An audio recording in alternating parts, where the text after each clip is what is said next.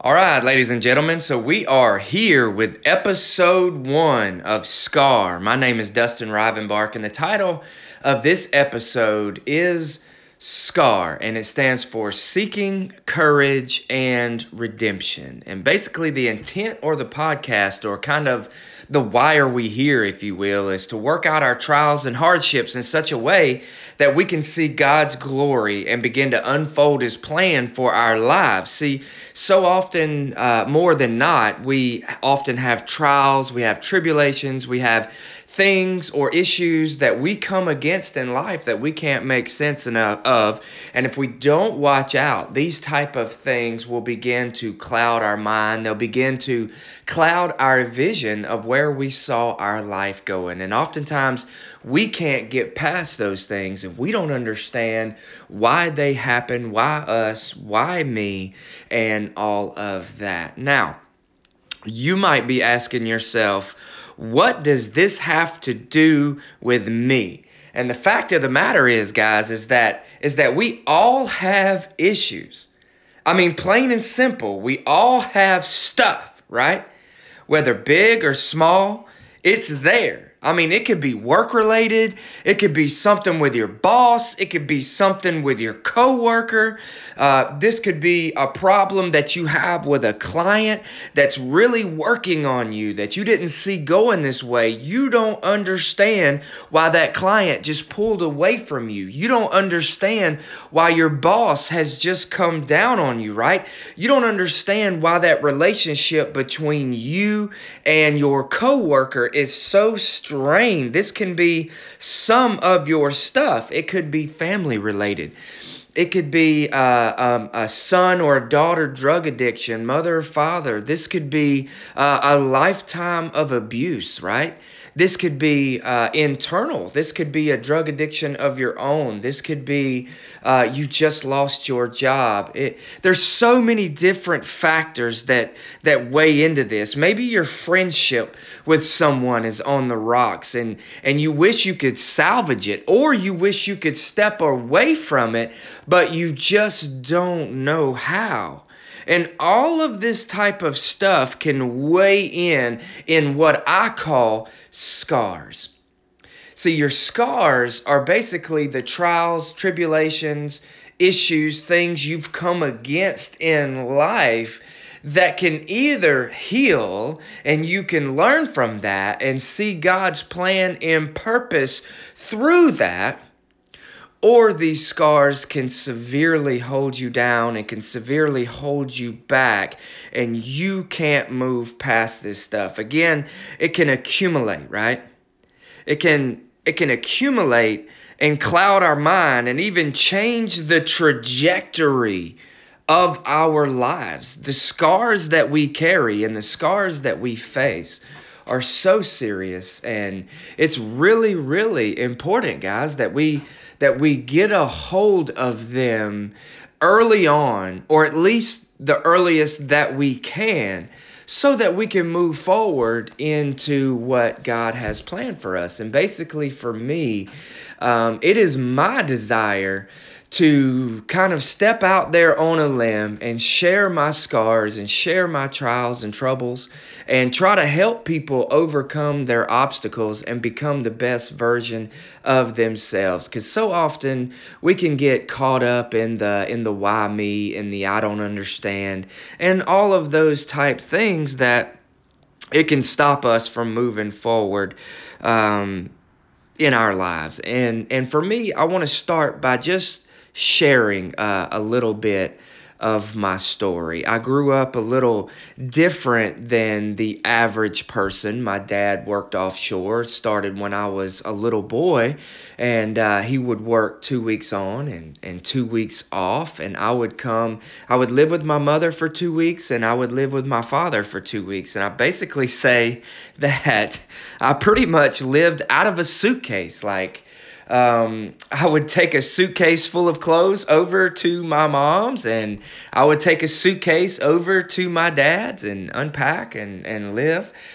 Living life with my mom, she was addicted to pain pills, so she was very much an addict. Was a lot different than when I lived with my dad. So it was very hard for me to adjust early on in my life to a certain stable sort of lifestyle, if you will, because the two were so much different. I had so much more freedom at my mom's than I did when I was at my dad's, and it would often cause problems because each one would kind of use each other to play off of each other. If I'd get grounded at my dad's, my mom wouldn't want to uphold that because of any kind of internal beefs or vice versa. And it just made things awkward. And I'll tell you, it made things hard for me growing up when my mom would want to try to step in and cause issues between my dad and stepmom and myself. And I just have so many different issues and scars that stem from just that and that alone, and fights among my mom and my stepdad. I'm talking physical fights where I would jump in and just cry and try to separate them. And I just remember growing up and having so many altercations between all of that between my mom and my stepdad. And I can remember laying in bed at night crying and wishing it would all stop, and hearing the sound of glass breaking and all of this different type of stuff, praying that none of this spilled over into my room, right?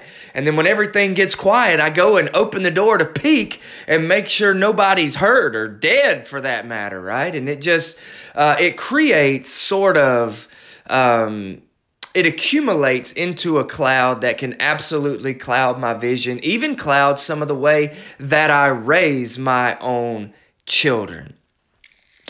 So growing up, I tend to follow the wrong crowd, if you will. I kind of step out there and kind of go to the first people who would accept me the way I am, and that tended to be the rougher crowd. And I made a lot of terrible decisions and all of that type stuff that kind of led to a rough teenage years. My dad moved out to Houston, Texas, so I lived with my mom until she could no longer handle me.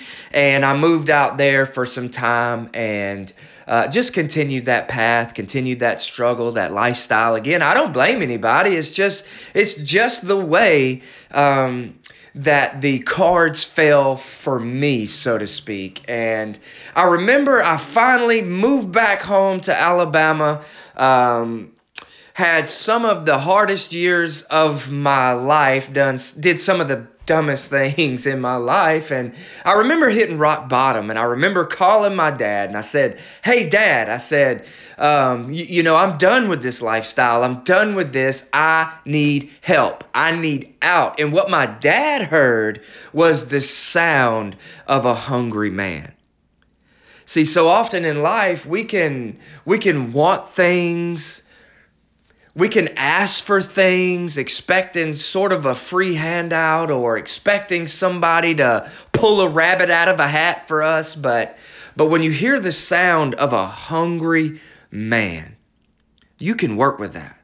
And I remember my dad, he said, "Son, I'm going to do my best to try to set you up an interview offshore." I began my offshore career. 10 and a half years of some of the hardest, but some of the absolute best years of my life.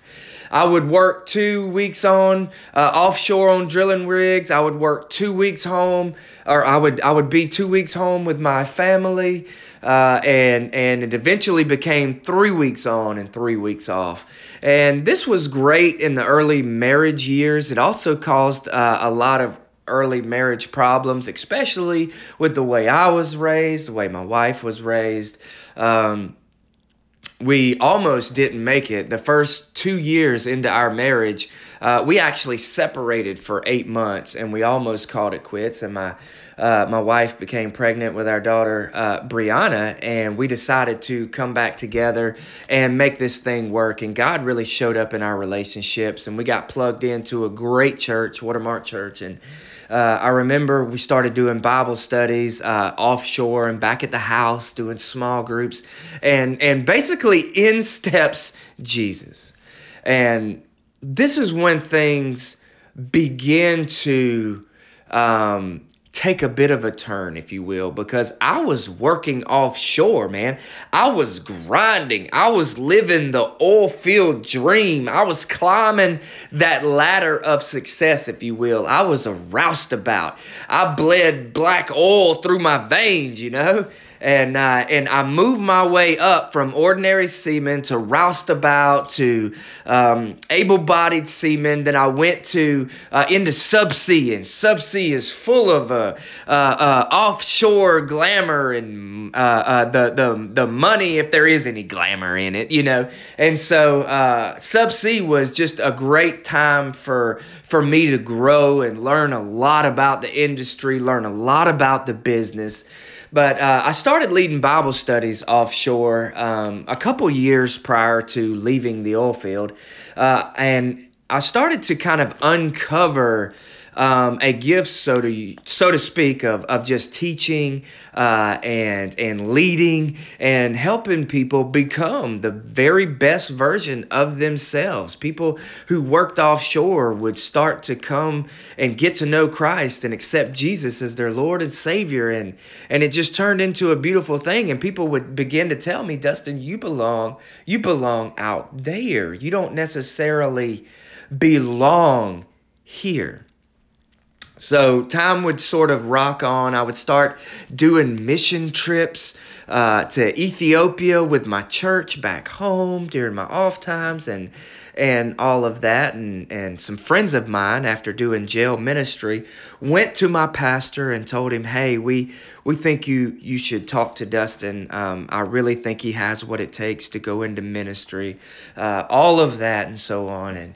And I remember being on a plane when my pastor came to me. It was kind of a special moment, and he came to me in the back of a plane, and he said, I had never spoken to him about it.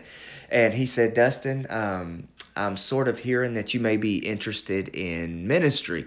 And right away I knew, did my buddy Ryan and Derek talk to you? Like how did this, how did this come to you? Was this a divine moment, right? And so anyway, we talked a little bit about that, and I told him I was nervous. I didn't know really what I wanted to do at the time. I knew I was working hard to climb that ladder offshore. And so he said, we'll talk about it later. We got to Ethiopia. Got off the plane, a couple days went by into our mission trip. I found myself at an orphanage with a whole bunch of students and children that were in the orphanage, and my pastor says, come on, let's go take a walk. We walk out on basically this hillside. It was kind of a majestic moment. I don't know. And he started talking to me about, sort of the fulfillment of ministry, the good, the hard, the unexpected, all of that. And we talked through some of that, and we decided not to make any decisions that day, that we would come back home and we would begin to basically just talk. We would begin to meet and eat breakfast and lunch and just talk about ministry stuff, and didn't want to jump to any conclusions. Well, me and my wife, in the meantime, had been trying for 4 years to get pregnant again, and my wife finally got pregnant with Callie Grace, and things were looking great, making great money, lives were changing, we were helping people. My wife was finally pregnant. We were on the verge of making some big moves on a big promotion I was aiming for offshore when the bottom fell out. 200,000 jobs lost. Mine was one of them. Offshore, the oil field sort of collapsed, and I remember getting that phone call shortly before the email. Hey, Dustin, I I think you're fixing to get laid off. Now, I don't know how many of you have ever lost a job in that manner. It was hard for me. It was hard for me. I lost 10 and a half years of what I considered my livelihood, what I thought was my livelihood. How was I ever going to recover? Now, I was feeling led to go into ministry at the time. However, I wanted to pull that trigger on my own terms. But as you know, life doesn't always work like that. So there I sit. We had just bought 25 acres from my wife's parents, my wife's mom. Old farmhouse that needed work. My wife was pregnant, and I was now losing my job. Hung up the phone right after that, got the email from my company, and I began to cry. My wife cried. We were very upset, God. We were praying, what are we going to do? My wife's pregnant. We find out after that she's pregnant with no job. Now the baby has been diagnosed with Potter's syndrome. That means that she would be born with no kidneys, no bladder, so she wouldn't survive outside of the womb. And so there I sit, no job, 25 acres, wife pregnant, and the baby's not going to make it. And I find myself just angry as all get out. I'm so mad. This is not supposed to be this way. Why me? Why now? I don't get it. Time rocks on a little bit. I jump into a job. Immediately, I go out and find a management job that was not Christ-like. It took me completely away from the church. Life was so hard. Things were going on, and it was so crazy because my baby wasn't going to make it, and we didn't know what to do. We were hearing terms like termination and abortion, and we talked with our pastor. We sought help, professional help, and we decided to sustain this baby for as long as God would sustain her. And it was hard the night that we had to go in and take Callie Grace because she passed away in the womb 1 month shy of being full term. I had stepped away from that job that took me out of the church. My church family surrounded me through a time I needed to be home. I needed to be home for that time with my wife to kind of get through this moment. So the no job thing kind of turned out into a blessing. We had been good with our money from offshore, so I kind of had a little cushion to kind of help cushion that blow. My 25 acres and house was paid for. I didn't mention because God had allowed us to not live the oil field dream in such a way that we did the big trucks, the big houses, the big fences, four-wheelers, all of the accessories, right? We lived it very modest, and we were good with our money and managed to get our place paid off before the bottom fell out. So that kind of helped some things, and there I sit, figuring out what I'm going to do. My wife's healing. I'm healing. We're all healing. My family, my friends, trying to move past this whole endeavor. And I finally get the phone call. And it is my pastor wanting to offer me a job into ministry. And so, I took the job excitedly, very excited. We were still very much in the phase of losing Callie Grace, but it was a time that I needed this. So I needed this. But what I didn't know was that my very first year in ministry would be the hardest year of my life, because not only was I now stepping out of a field that I knew for 10 and a half years, now I'm entrusted to these teenagers, and I'm trying to lead them, and I'm trying to guide them and grow them, and my church is doing a fantastic job holding me by the hand and helping me through that. But I'm also navigating the death of my baby, Callie Grace, and then a few months later, my mother dies of a drug overdose. I remember a drug overdose took her life. I remember getting this phone call from my brother who said he came home in the middle of the night and he found my mother slumped over and unresponsive, and called 911, and they came and picked her up. We all met at the hospital, and a few days later, she passed away. She took her final breath as I laid across her and telling her it was okay to go home, and it was a very hard moment watching my mom, who had struggled with drug addiction all of my life, and finally watching it take her final breath. It it was unreal at that time that how I'd lost my baby Callie Grace, how I had just lost my mother to a drug addiction 3 days later, after laying my mother to rest, after the funeral. I took 30 something kids to a big worship conference 3 days later after that, guys. And you can imagine the fog, the uncertainty, the frustration, the just total slip of brain that one would have after going through all of that and still continuing. But I will say this, those students, man, they were there and they helped me through that. I don't know how I would have done it without them, without their support, without their love, without the love of my church family. I don't know how I would have done it.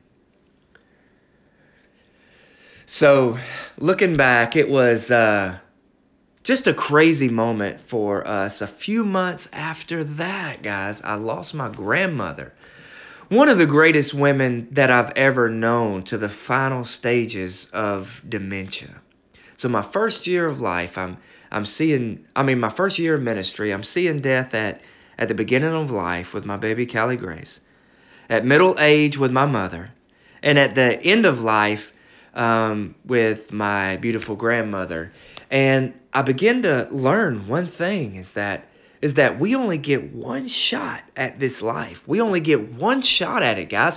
What are we going to do with it? Are we going to allow those scars, those hardships, those trials, the storms of life that weather us and beat us down? Are we going to allow that to continue to beat us down? Or are we going to stand firm on the Word of God and we're going to move forward and we're going to help people through their trials and challenges and tribulations? And that's kind of what has led to episode 1 here, the beginning of this podcast. And so I want to encourage people. That's what I want to do. And I want you to be able to encourage people. And I want you to be able to reach out and help use your scars. And I would like to eventually interview other people and bring them on the podcast that have struggled, that have suffered through trials and tribulations of their own, and how they've seen God work through all of that. Now, for me, one of the strongest times in my life, one of the hardest times, but one of the strongest times in my life, was standing next to my mother's casket and feeling the presence of God, the Holy Spirit, hold me up, feeling like I could have ran through a brick wall that day. Now, that doesn't mean that I didn't have my dark moments, my hard times, and the times that just didn't make sense, and the confusion and all of that comes along with mourning the loss of a loved one.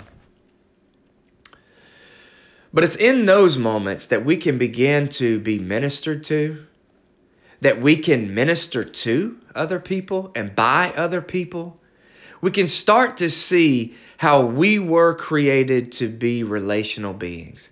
How God created us to be relational beings and help push people forward and help move people forward in this thing we call life. Living in freedom every day kind of life. We can be victims of our circumstance. We can be victims of mom and dad, victims of brother and sister, of friend, of relationships, of our jobs. Or we can use that stuff to empower us to move forward.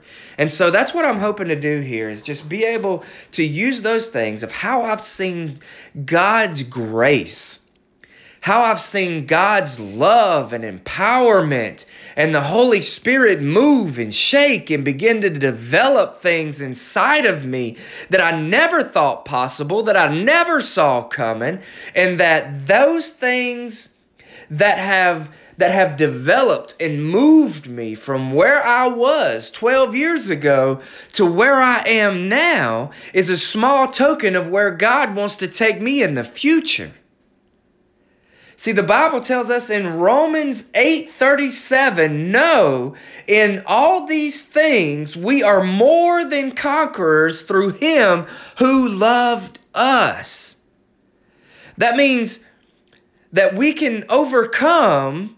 We are more than conquerors through him, not by our own accord, but through Christ who lives inside of us. But it starts with knowing and having a relationship with Jesus Christ and trusting and believing in him to help us through those times and help us around and over and under those times so that we can stand firm on that. And people can feel that when we begin to express those stories and that trial and that hurt and all of that, they can begin to move through that. And God can use you, and he can begin to work in people's lives in powerful ways. And you begin to see healing take place in other people's lives. And it's just an amazing and beautiful thing to watch. And I feel humbled to be in a position to help other people grow and move forward. And I hope that this podcast just does just that. Now, my intent would be to post a podcast once a week, and hopefully you will begin a connection here. Hopefully we will begin a relationship here through this podcast, and we can begin to use these things, because I've unfolded a little bit of a roadmap, if you will, that I believe will help us in the future and will kind of lay the foundation for us to be able to move into freedom. And from maybe being trapped or hurt or broken, maybe we can begin this process of healing and begin to live the life that God has called for us to live. I love you guys. I hope that you stay tuned. I want you to come back. I want you to subscribe to this podcast, because I truly believe with all of my heart that we will begin to move from right here to where we're supposed to go if we allow God to do in us amazingly and abundantly more. Love you guys.